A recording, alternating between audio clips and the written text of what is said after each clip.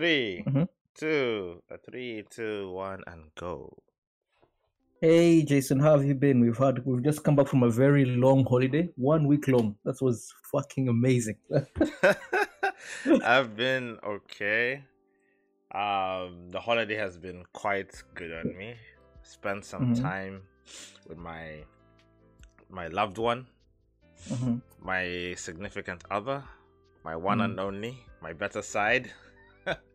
As the names Hey, go on and on, and it's been big words, man, big words. big words, big words, big words. But we only do big things here on the podcast, so Yeah, we're all I about get that life. It was a mm really good holiday, and Yeah, yeah, yeah. it was so good. I don't feel like going back to work, so there's that. Yeah, I mean that's the consequence of all holidays, right? I mean, you get the holiday, and once the holiday is done, you're like, I wish I had a longer holiday. That is true. I think everyone Yeah, from employees to students or everywhere feel it. yeah, yeah, yeah, yeah. Yeah. Anyway, any new developments on the podcast? There's, I think, New one or two. developments. Hmm. The new development is that we have a marketer now, and the Official marketer. an official marketer who'll be working on the marketing side of the podcast, because like you deal with technical stuff. I deal with the producing, and marketing is it's frustrating, it's annoying, it's, as the Japanese say, it's mendokusai. It's just a nuisance. I don't enjoy doing it. And So now we we have someone who will do the job. and we both understand that it's very much one of the most important parts, especially when it comes to like a product or service that you're dealing online. Exactly. Marketing is everything. So we Mm-hmm. we felt that it was better. It makes more sense to get one person who specializes in that. Because if me and Mm-hmm. you start doing it right now, we'd have to build up the skills and specialize in it, which will take time. Mm-hmm. And right now we feel like we have momentum, so it's better to just get somebody, pay them something small, and like allow them to focus on that job and like do it Exactly. really, really well. And me and you both Exactly. Exactly. we have our own responsibilities for the podcast already, so it makes more sense to get Mm-hmm. somebody who specializes in it. Mm-hmm. And we're also about to get our first sponsorship potentially, right? Yep. Well, that's something we have to discuss further before we agree to the deal, because there's some implications there's some stipulations we're not quite sure of right now. So we'll discuss that further and then move along. But those are the updates on the podcast, and Yep. everything is moving forward. Oscar, how do you feel Exactly. about it? How do you feel about it? Man, I feel excited. I feel like this is the future. This is the future we didn't expect. The present and the future we're not expecting it. Like the future from now seems quite bright. It does. This could potentially be our job, Jason, if things keep moving in this direction. And that isn't that gonna be the most wonderful thing ever? Yeah. Anyway, that was So yeah, listeners, as you may know, today is the start of a new month. A start of a new month means a brand new theme. So Oscar, what are we doing today? Or what are we doing this month? Drum roll, please, Jason. What's the new theme of the month, my brother? What's the new theme? I'll edit in a drum roll. Yes, please, you have to do that. So the theme of the month is love and family. Love and family. What is love? What is the difference between romantic love and the love of family? What is the historical validity of marrying for the sake of love? What is the evolution of love in relationships and such and so forth? So we shall start. Jason, what are your ideas on love? So the theme is love and family? Yes, love and family. Okay. All right, first question. Let's go. Okay, so I'm going to start off by giving a short story on people not believing in love. So the story it's not a story, an experience I had when I was a teenager. I went for a party. Rather, I was in a party, and I met this girl, and we were talking about relationships. And in this entire discussion, this girl kept repeating over and over that she doesn't believe in love. And I was probably Wait, this is in high school? Yeah, in high school. Okay. Yeah, so the girl kept saying over and over again she doesn't believe in love. I was 15 or 16, I'm not quite sure. And I remember just agreeing with her because in my head, if I agree with her, she'll probably like me, you know? The classic man strategy, the strategy of all the males everywhere. Yeah, but I remember like she had all these ideas and theories about why love isn't real. And now as an adult being here, I'm 26, I'm gonna be 27 soon. I realized that how can someone not believe in love? Love is everything, it's literally everything around us. Like it's your wife, it's your child, it's your job, it's the podcast you're working on. It's going to the gym every day. It's love. Everything is born out of love. Oh no, well, not everything. Some things are born out of hatred and resentments, but the good stuff is born out of love. The question I'm going to start off with, Jason, for you: do you believe in love? Love is real, man. 100%. Love is one of the pathways to heaven. I truly believe that. Okay. And why do you believe in love? Why do I believe in love? Yeah. Why do you believe in love? I think we have to talk about what love is in order to say why do I believe in love. Okay, so I think to start off, love is just part of the human experience. You don't believe in, so like, I think what people mean when they say why do you believe in love, or do you believe in love, is the quintessential like idea of romantic love, right? Okay. But so yeah, let's talk about romantic love, because romantic love is the one that everyone refers to very quickly when they say love, right? Yes, exactly. When people think of love, they immediately go to romantic love. That's the first thing that pops in the mind. Yes. So romantic love is challenging, right? Romantic love is just, love. Well, it's the attraction you feel towards a specific person, and it's attraction, but it turns into deep affection, affection, and positive feelings. It's a state of positive feelings towards somebody, and it coincides with you wanting the best for them, you wanting them to be happy, and all these other ideas, right? So I like that. You want someone to be happy. Like, there's a biologist called Jeremy Griffith who says that love is unconditional selflessness, Yes. There's definitely that part of selflessness in romantic love. Yes. But the funny thing about romantic love is that even biologists say that love is a mammalian drive as much as hunger or thirst, It's something that all mammals feel, not just human beings. Cows feel love, apparently. Elephants feel love. But maybe not romantic love the way human beings describe romantic love, Yeah. Yes. There's definitely like a biological need for it. You can see, horniness and attraction alone wouldn't be able to keep like a male and female at the family unit together long enough to raise a child, right?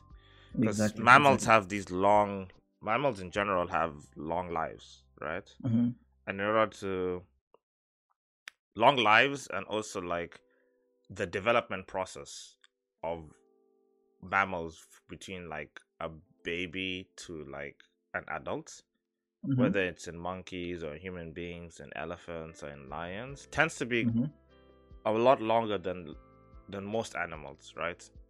Okay.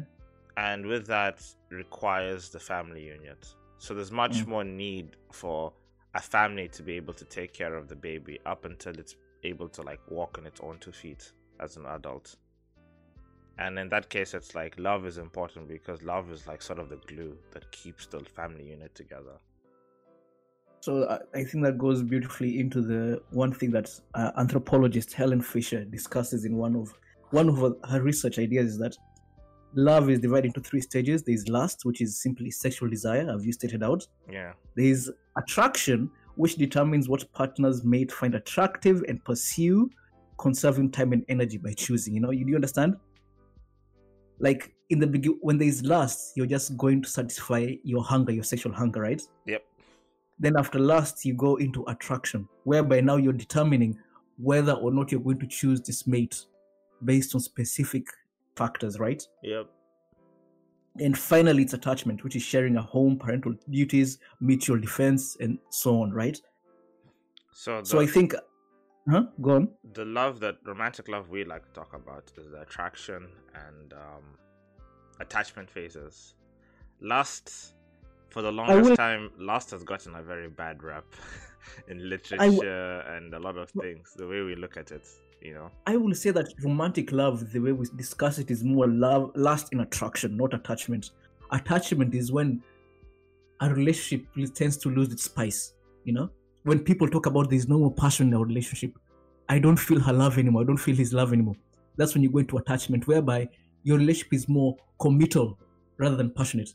You're just here because, we have kids, we don't want to leave because you have the kids, you know? We've been here for so long, why give up now? That kind of thing. No, you're right. You're definitely right. Actually, especially with like romantic films, for example, a lot of the classic, you know, rom-com or romantic comedy, when does the film end? The film ends when the couple, you know, the main protagonist and the main like love interest get together. Exactly. That's now when there's it no ends. passion. Yeah, as soon as the attraction, as soon as they found each other, the competition, the games have all ended. Boom, that's when the movie ends, and we all know that's actually where the real relationship begins, you know. Exactly, that's when the real relationship, you know, it's think, okay, so there's this funny thing, right? I was reading that lust increases the release of testosterone and estrogen to promote mating, right? So when you're horny for someone, you become more of a man, you know. Like your body is releasing the hormones that make you more manly in that situation, right? And the same goes for women; they become more feminine when they're lasting over someone, right? But the funny thing is that research shows that this period of lust only lasts between a few weeks to a few months, so it's guaranteed to come to an end. It must come to an end, right? And now, when it comes to an end, are you actually still attracted to the person, right? You probably still are. You probably still are, right? But what the studies in neuroscience show is that when people fall in love, this is now the attraction part, the brain consistently releases a certain set of chemicals like neurotransmitter hormones, dopamine, norepinephrine, and serotonin, right? The same compounds released by amphetamines. So when you're falling in love, you're literally taking a dug. Yeah, you're literally high. Yeah. Dopamine, definitely, because that's like that's the drug of happiness and love. Serotonin is an interesting one because that's the nerve. That's the drug that our nerve system basically works on. What was the third one? Like the third one is norepinephrine. It's a hard word. Norepinephrine. Jesus Christ! I don't know my that tongue. One. I don't know my about tongue. that one. So that's an interesting learning. So let me show you right now norepinephrine, what it does. So I'm pulling it up, bro. Pulling it up. Yeah. Roots of pull it up. So norepinephrine is a naturally occurring chemical in the body that acts as both a stress hormone and neurotransmitter. It's released into the blood as stress hormone when the brain perceives that a stressful event has occurred. So this is actually very, very interesting. It's a stress hormone that's released when you're in love, which makes sense because the side effects, like the physical side effects of falling in love, are like increased heart rate, loss of appetite and sleep, and increased feeling of excitement. I guess. This is a funny one. There's a heaviness that comes with love. Yes, a stress that comes in love. Yes, Does she love me too? Is she going to leave me? Yes. Who's that guy she's talking to? Who's that guy? You know? Yeah, we've all been there, huh? Definitely, we've all been there. So so this phase of attraction lasts between 1.5 years to 3 years. Typically, not always. Typically, right? So it can be longer, it can be shorter, but again, still guaranteed to come to an end. So there will be a point in time when you're no longer attracted to your significant other. Now, what happens then, Jason? The woman you claim to love, you look at her and it's like you're just looking at a wall or just another random person. There's nothing. You feel nothing, no attraction at all whatsoever. What happens? Now you move on. I don't think you feel zero attraction. Not zero, but it's like the honeymoon phase is over. Definitely. It's not just the honeymoon phase. It's like this person has to work extra hard to ignite that fire that was once there, right? Yeah. Same for you now. This is when we go into attachment, which is just based on commitment, such as marriage, children, shared interests, such things, right? Mm. Of course, it has also been so. The thing with attachment, it has been linked to like in higher levels of chemicals such as oxytocin, right? Mm-hmm. And we know what oxytocin is, which is like the bonding hormone, right? Mm-hmm. So when you reach this phase of attachment, now the hormones that are linked to bonding are at the highest levels in terms of as far as the relationship is concerned, right? Mm-hmm. And there's another hormone which is released, which is called vasopressin. Now, vasopressin promotes physical and emotional mobilization and helps support vigilance and behaviors needed for guarding a partner or territory. Ooh, interesting. Yeah. So now you might not be attracted to the person anymore, but your body is telling you this is my territory, bro. Don't come near my land. That kind of thinking is happening. That kind of thing is happening to your body right now.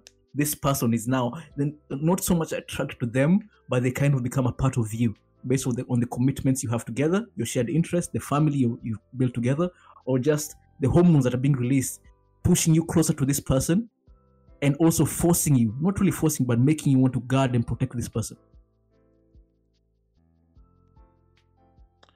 So, this is all about romantic love and like the different stages of romantic love. Mm-hmm. There's also like familial love, right? The love that you feel for family or people that you share common blood with, right? And there's also the the love that you feel for your friends, the non-romantic love.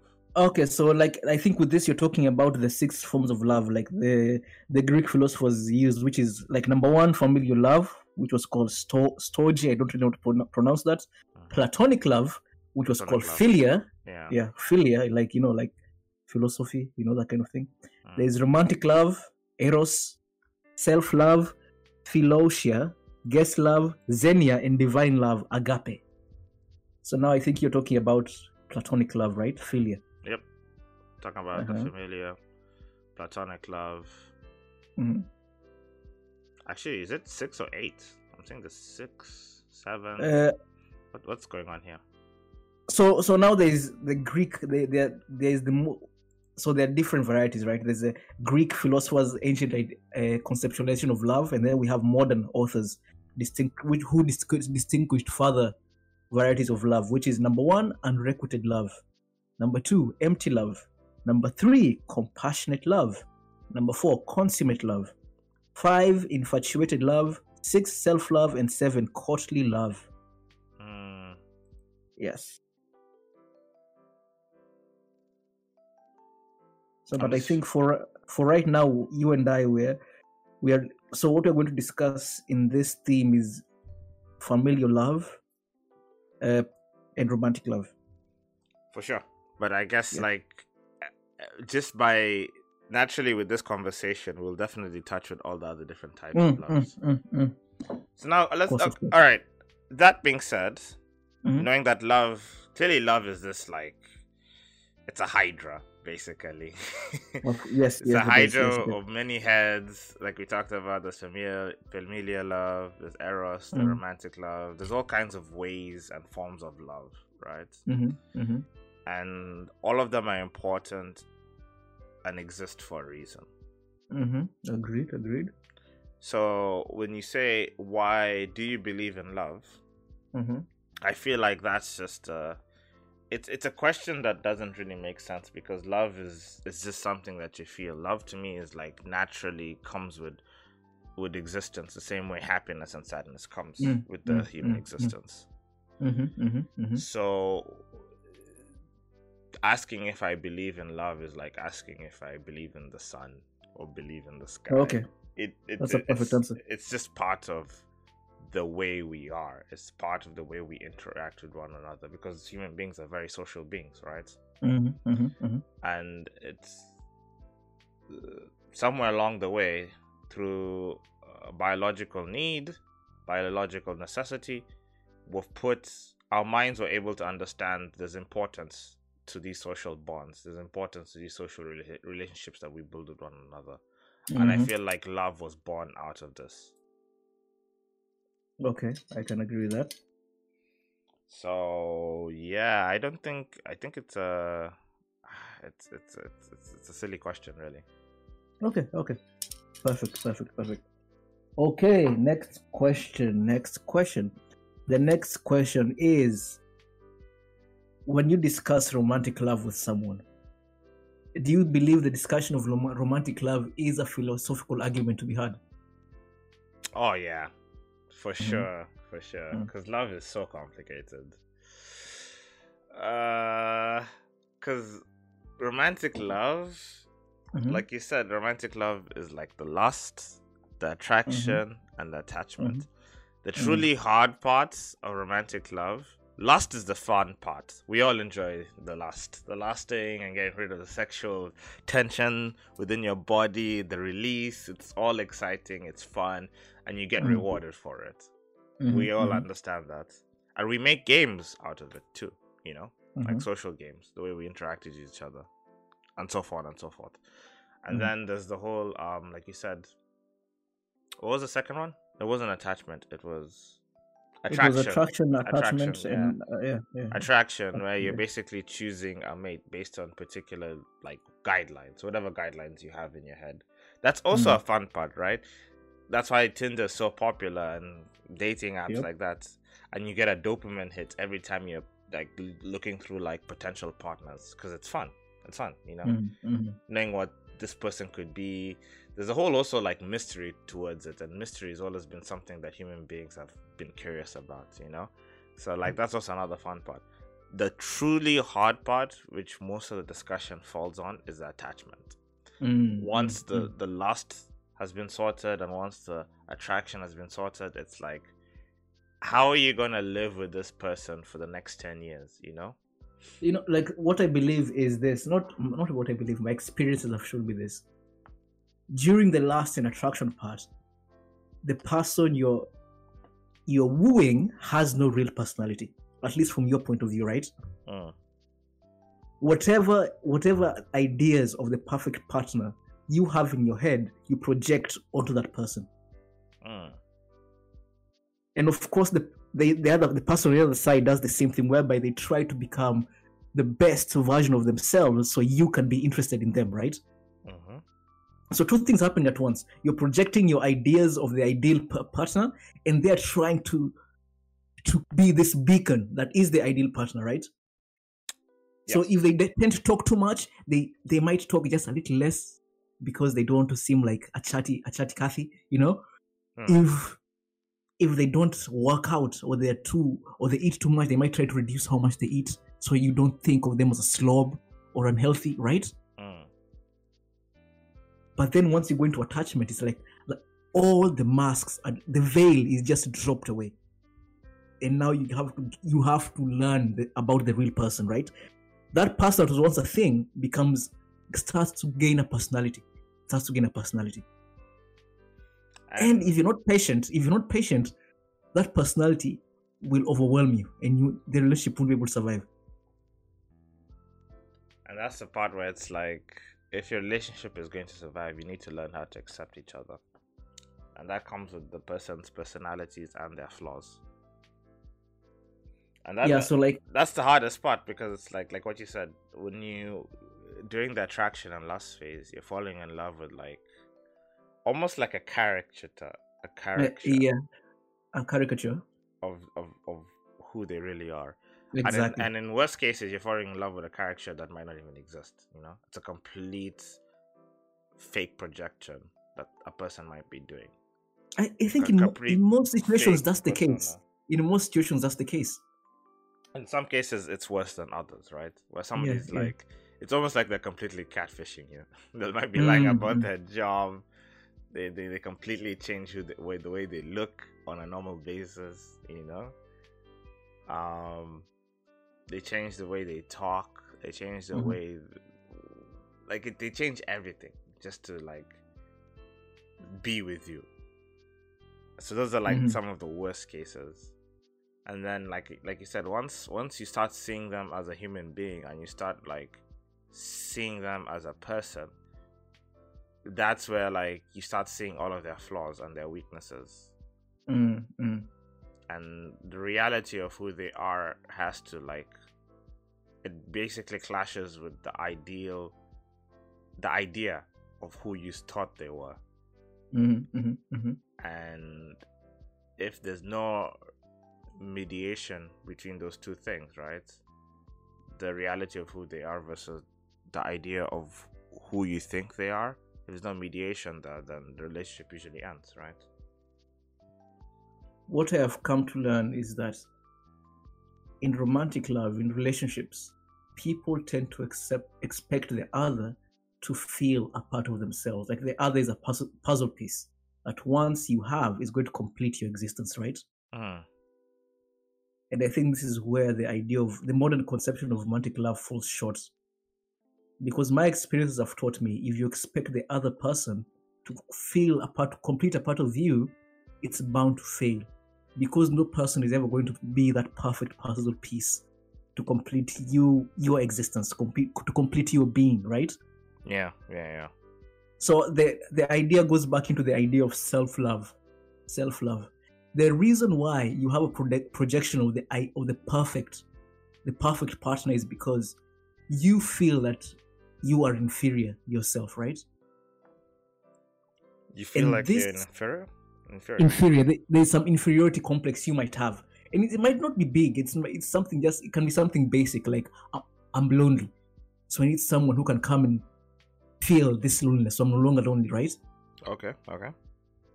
But the idea, so this goes back to the idea of self-love. If you have enough self-love, if you have self-love, not enough self, you just have self-love, period, you won't need another person to complete you. Rather, you just want to have a person to share your completeness with, Is this making sense? Say that again. So what I believe is this: if you want someone to come and feel a hole in you, symbolically speaking, if you want someone to come and feel a hole in you, no person will be able to fill that symbolic hole, because that symbolic hole has been born out of your experiences, the way you're raised, whatever bad thing that happened to you as a kid. No person can come and fill that hole. You have to come to terms with that hole yourself. Yeah. Right. I agree.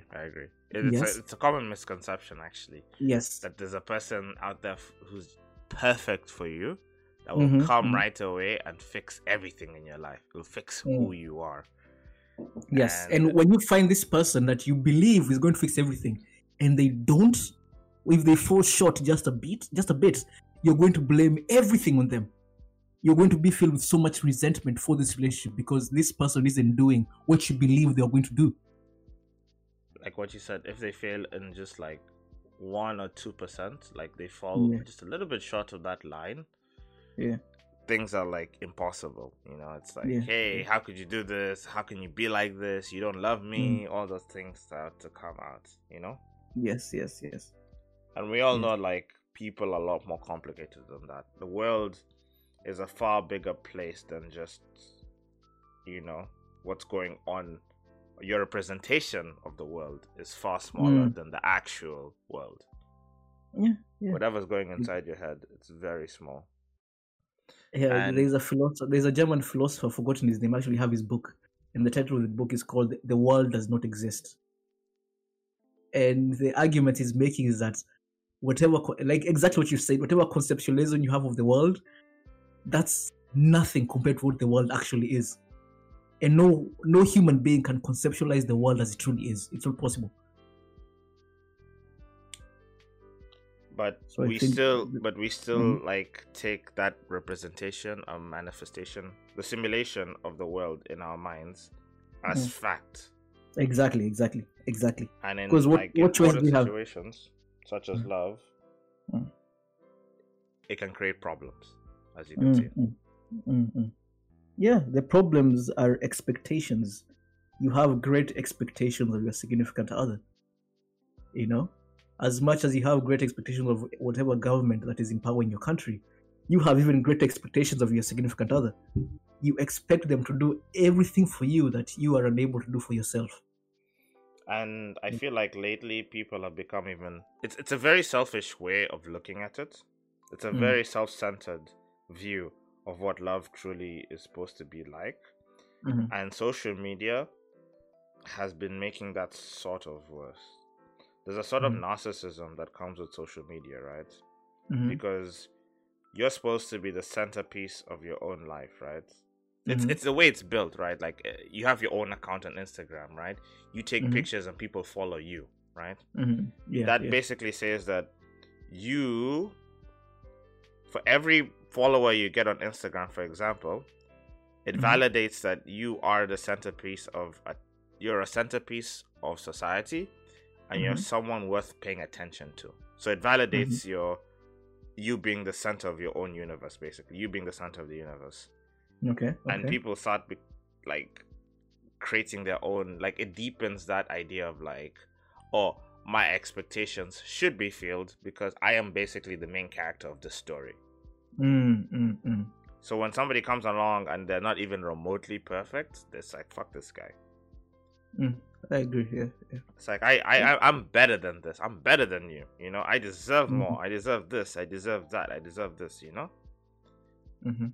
And then like when they're sometimes when they're faced with that reality, they just look on Instagram and go like, oh, but so and so is doing it. You know, so and so is with this person. So and so is with this big is with a person like this. You know. Mm, mm, mm, mm, So if they could do it, I can do it too. You know. mm, Completely mm, mm. disregarding that, like what you said, everyone's individual experiences and history and the things that bring them together is totally unique, you know? Exactly. Yeah, yeah.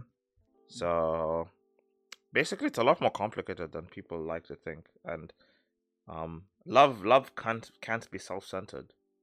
It can't be self-centered at You know, all. I don't think. So that's. I also think that's another fact. I think love. If love is everything, like I did mention earlier, I think that love is both kind, compassionate, and affectionate. But love is also filled with selfishness and egotism and obsessiveness and codependency. I think there's that part of love for sure. Mm, Almost like a yin yang relationship. exactly. Yeah, yeah. There needs to be a sort of balance between your needs and what you want and the person's needs and the person that you're in love with and what they Mm-hmm, need and what they want, right? mm-hmm, mm-hmm. So you do need to listen to your ego, you need to listen to your inner voice sometimes, right?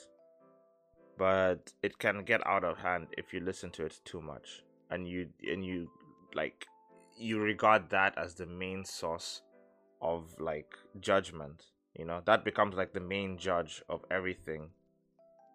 If that inner voice becomes the main judge of everything, especially when it comes to love, then you're gonna run into lots of problems, right?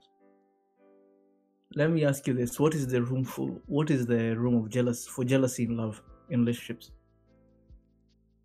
What is the role of jealousy? I feel like Mm-hmm, jealousy is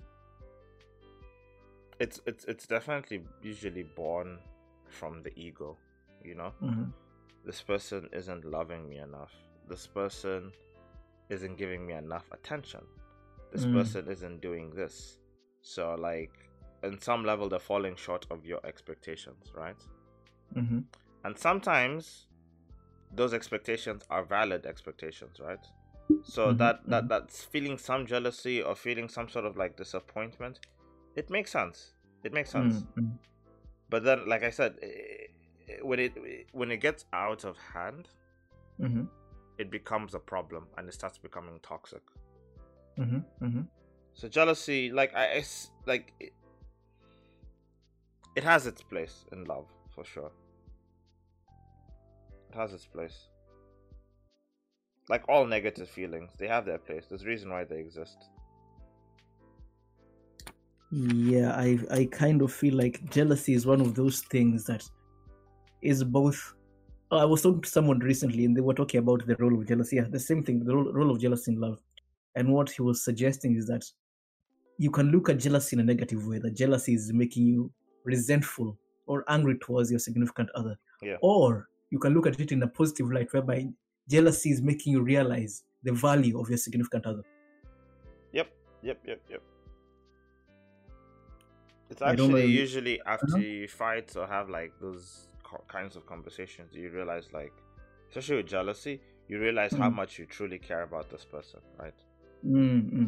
Their love and attention towards you is this important. It's so important. It's making you angry and super stressed out. You can't go on.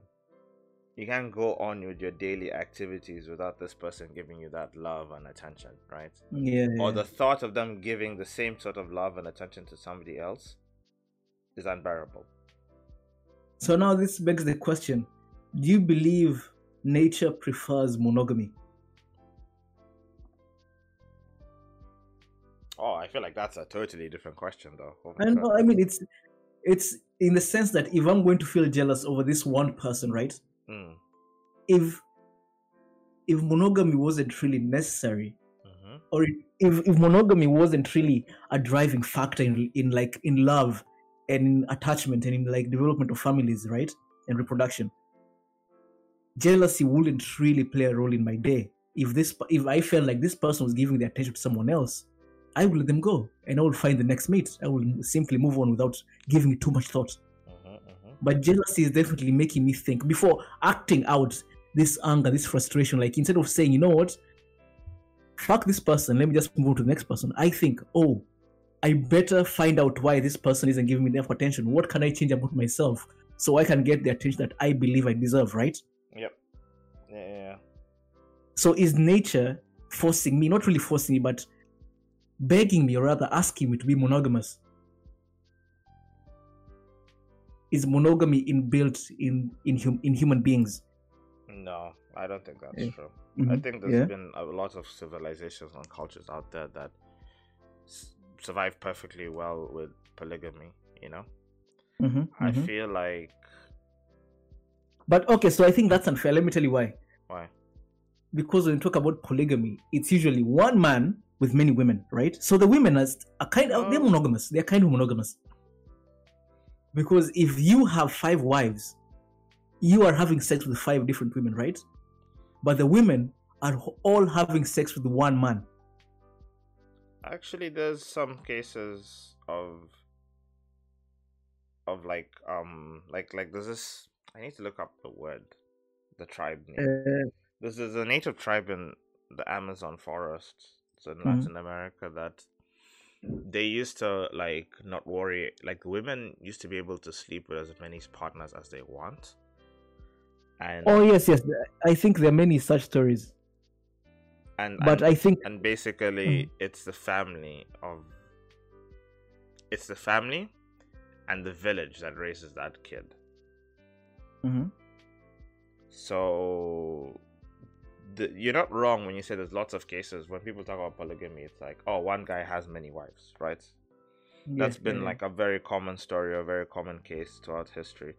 But since we're just having a philosophical discussion on it, right, we could talk about like it in general. So like in cases where like even the women were allowed to like have as many partners as they want, right? And it's been shown that, hey, you can have a society built around this sort of family structure, or built around this sort of like this idea of polygamy relationships, and having there being like the extended family.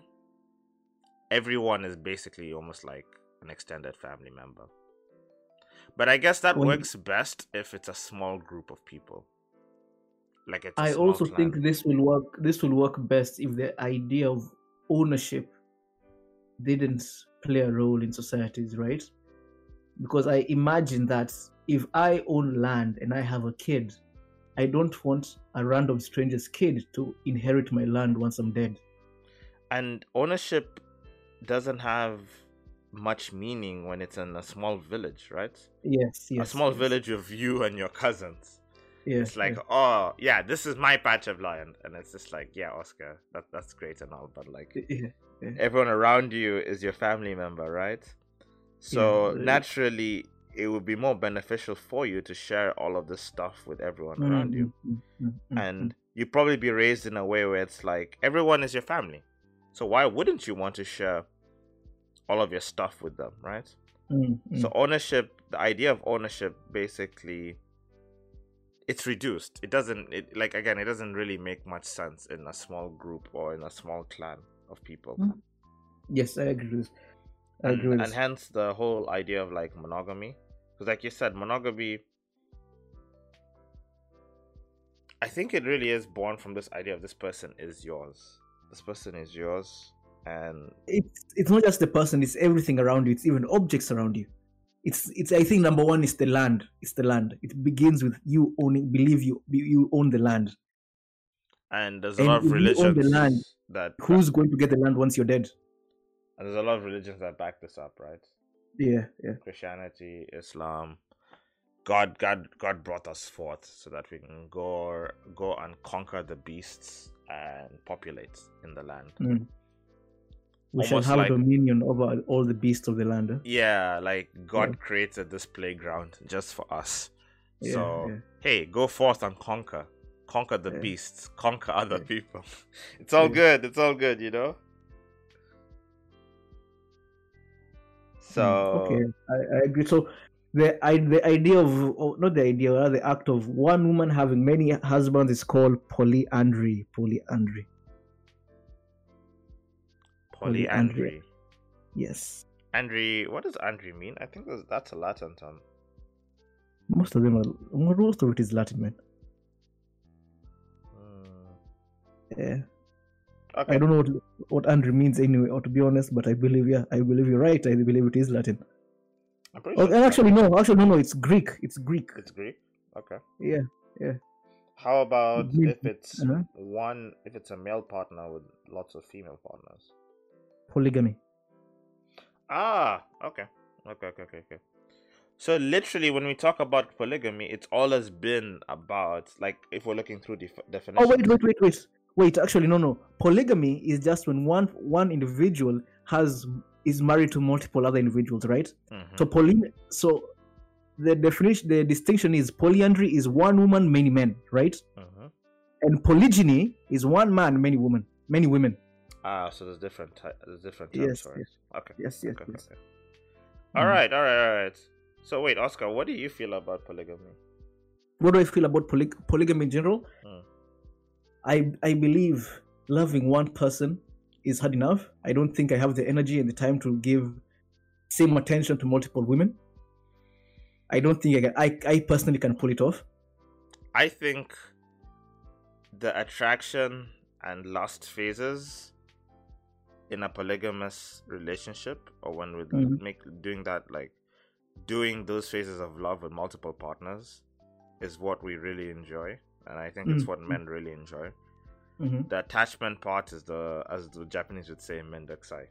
You don't have the tension, the energy to have like a truly romantic attachment and deep affection and spend the time with multiple partners. You just don't have that kind of time. If you're working, you have kids, you're trying to sort out your own responsibilities, trying to sort out your own dreams, your own aspirations.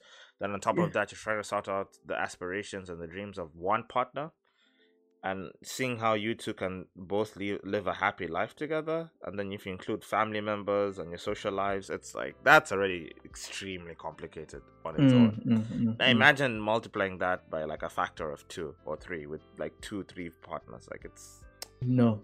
I personally cannot pull that off. It's super hard. So like when I feel like that's why, like, when men have had like many women, unfortunately the women have been mostly like almost objects in those polygamous relationships. When it comes to like, hey, are these people allowed to like act out how they feel or their ideas in their brains? act out those Mm. ideas into the world, or even have opinions, a lot of those women haven't been allowed to have those opinions. Like, just look at Islam, for example.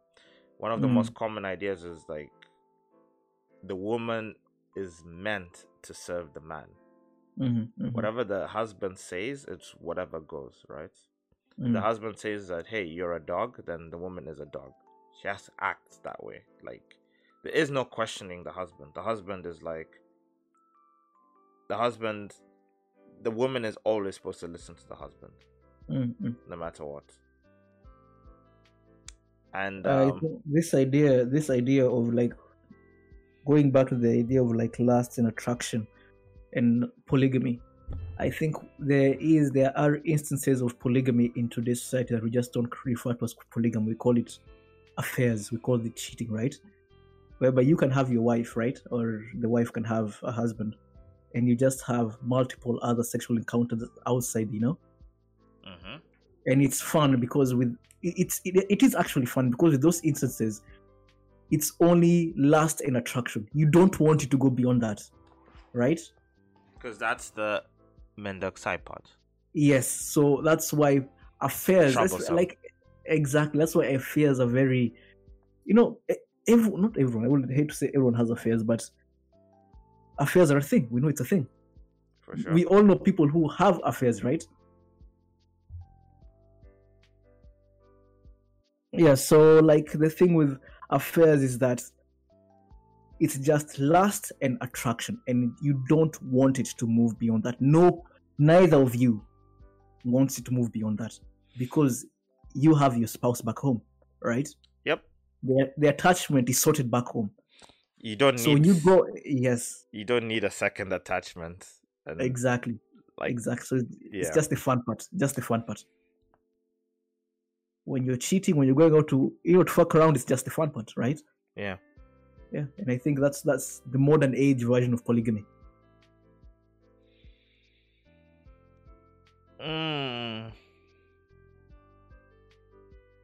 So, our idea of polygamy, like, basically most countries ever have rejected the idea of polygamy, right? Mm-hmm. State-wise. Mm-hmm. So, we've elevated the idea of marriage and attachment as the ultimate goal to pursue within a relationship. Being with someone for the longest time, we see it as something valiant, something admirable, something worth pursuing. Mm-hmm. But we only do that in name and on paper only. In actuality, we just all fuck around. Yeah, we're still polygamous. And we would like to fuck around, and we see the desire and the need for that. Yeah, okay, so going back to the idea of attachment and commitment.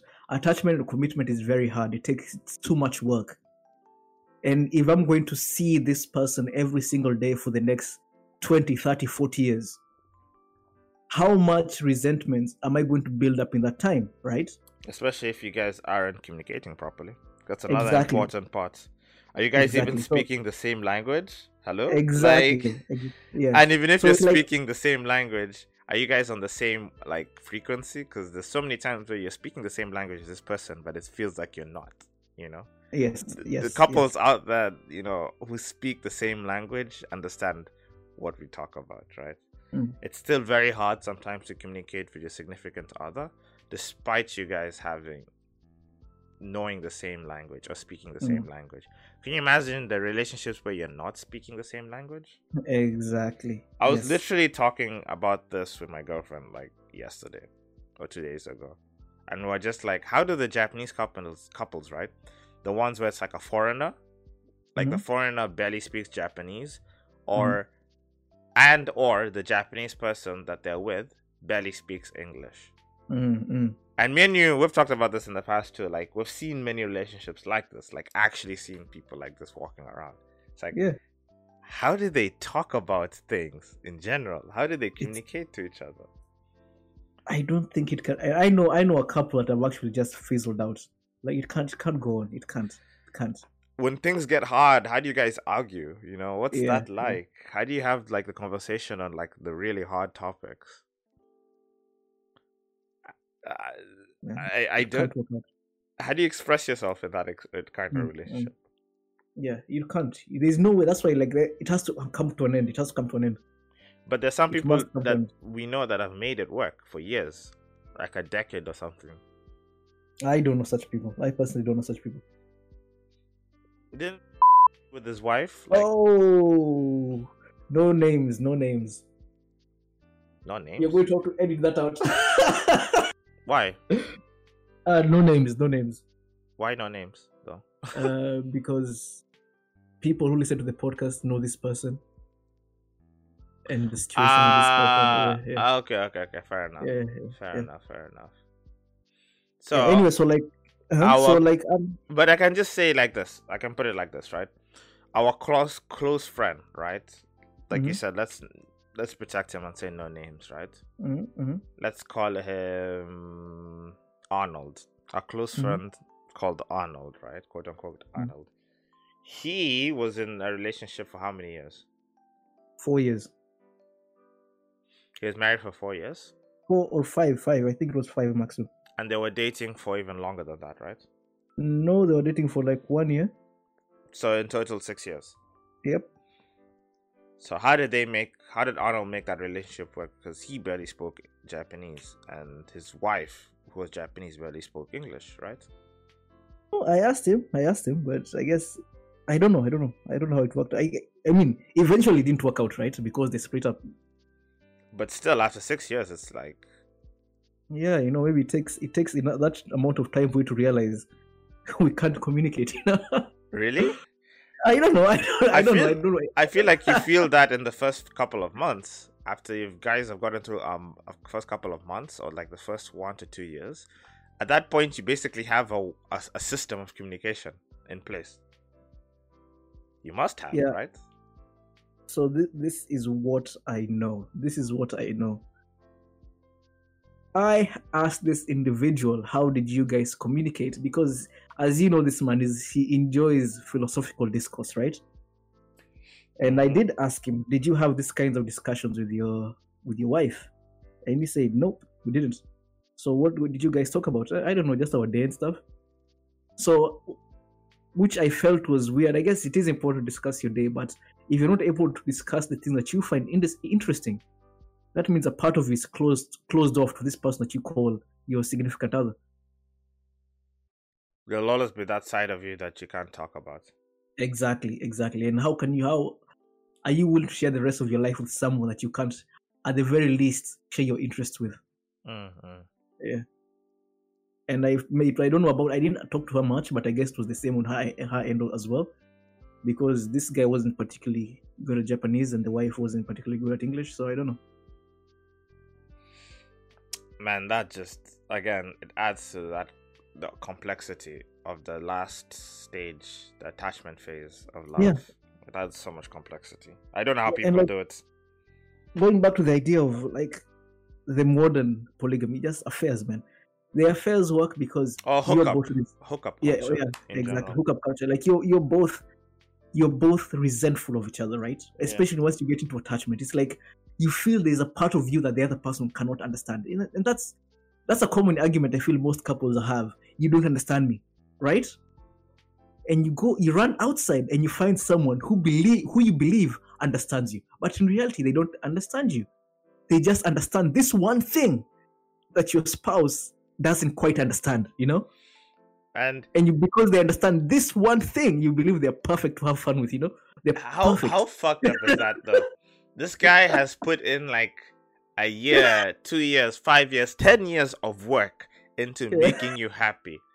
And this nigga comes out of nowhere, tells you like 2-3 lines. You've been with him for like a couple of hours, and he gets the exact same benefits that your husband gets instantly. He gets full and free access, like premium membership, like that, in just a couple of hours. It's both ways. I think both men and women do this, but yeah, we know, But how fucked up is that, Just like that, you let the women or the people just let them hit it, just like that. Yeah, it's like just a couple of hours, and then you have this other spouse or this other person who's been working so hard day in and day out to make you happy. How do you fuck them over like that? Seriously. Idea here is that the reason why you're willing to do that is because one, you believe this thing, this your significant other isn't satisfying one need or another, which the need might be just like, hey, I can't talk to them about so and so, but this person outside, they're willing to have that kind of discussion. That's great. And secondly, and I think the most important reason why people do have affairs is because they truly believe they will never get caught. And in most cases, people don't get caught. Because if everyone was getting caught, then, man, how can you believe what would happen if everyone, whoever cheated, was getting caught? I don't think... I believe in most cases, I think one or both people in the relationship do cheat, but the other person never finds out. That's rough, man. But it's true. But it's the truth. Yeah, you're right. Yeah.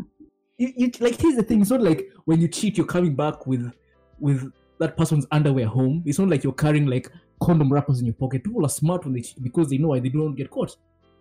So you take a shower. You clean up nice. You make sure you don't come home too late, or if you come home late, you have a perfect excuse. Right? Mm-hmm. So when people cheat, maybe the first time you might, if it's like the first time this event occurs, I think that's when you might get caught in the first instant. That's when you're most likely to get caught, because maybe the first instance was just like a spark of passion that caught you in a moment, and you just went with it, and you are not planning for that to happen, right? So in the first instant, you're kind of careless. Or the first couple of instances too. You might still be doing it out of like what you said. It's indulgence. Yes, so you're kind of careless, but as you keep repeating this thing over and over again, you get smart, you get wise, because you're like, I think she noticed when I came up too late at this time. I think she got a whiff of my girlfriend's perfume. Maybe I should start carrying my own perfume in my bag, so I come back smelling the way I left home earlier. Maybe I shouldn't take a shower at the hotel. Just come out and just use my perfume and come back and take a shower home as soon as I get home, right? But also, the more times you do it, there's also a chance of, the more times you do it, the more times the possibility of you being caught goes up. Because people are very good, human beings in general are very good at pattern recognition. Mm-hmm. So like when you tell your wife, hey, I'm going to go do this thing on Saturday at 5 p.m. Mm-hmm. At first she might be like, okay, that's fine. But after a while she'll be like, he's still doing that shit? Really? And then if you come in, then you give her a little bit more, like, if you give her a few more things to, like, be suspicious about, like what you said, he's been smelling weird, he's been taking more showers, he's been more secretive, I haven't seen his phone in a while. It's like, again, people are very good at pattern recognition, and like, if you give them this idea of like, hey, you might be cheating, they'll be able to look at all of these other clues and be able to like create a pattern very quickly. Like you said, it doesn't work all the time, but like, let's just say for the people who are really paying attention. I think most people aren't really paying attention because most people are busy with their jobs.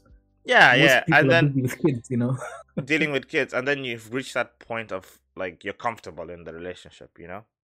You guys have a dance, you have like a routine with each other. So you don't really pay attention, But for the people who are paying attention to what their spouse is doing, it's like, you're gonna get caught. You're gonna get caught. You're gonna get caught. This person is watching you like a hawk. Yeah. So I think this hookup culture is the modern day polygamy. We wouldn't want to call it that. I would just like to say that this hookup culture thing, it does help people find out what they want and what they like, There's a certain freedom that comes with it, right? You're no longer bound by like before we had arranged marriages, or you married this person that you've never seen before, that your parents decided, and you basically have to stick with them and have kids with them, even if you guys might not like each other for the rest of your lives, or something weird like that, right? Now I've come to a point where it's like, hey, you choose your own partner. You have this huge range of selection of partners thanks to technology, like, platforms like Tinder and Bumble. You get to, potentially be with so many different kinds of people. and you get to explore, right? Mm-hmm. But the problem is that we're not being responsible with that freedom, No, and that's where no, you no, see we're the not. negative impacts with hookup culture. People just like, I'm gonna hook up with this person, I'm gonna fuck this person, then in the end, like even they start to feel bad. They start to like degrade themselves Mm-hmm. because it's like, if you're truly somebody worth having, why are you putting yourself out there like this to fuck so many people? Mm-hmm. I feel like it goes against like you thinking that you are somebody worth having, you're somebody special, worth cherishing, you know? Mm-hmm.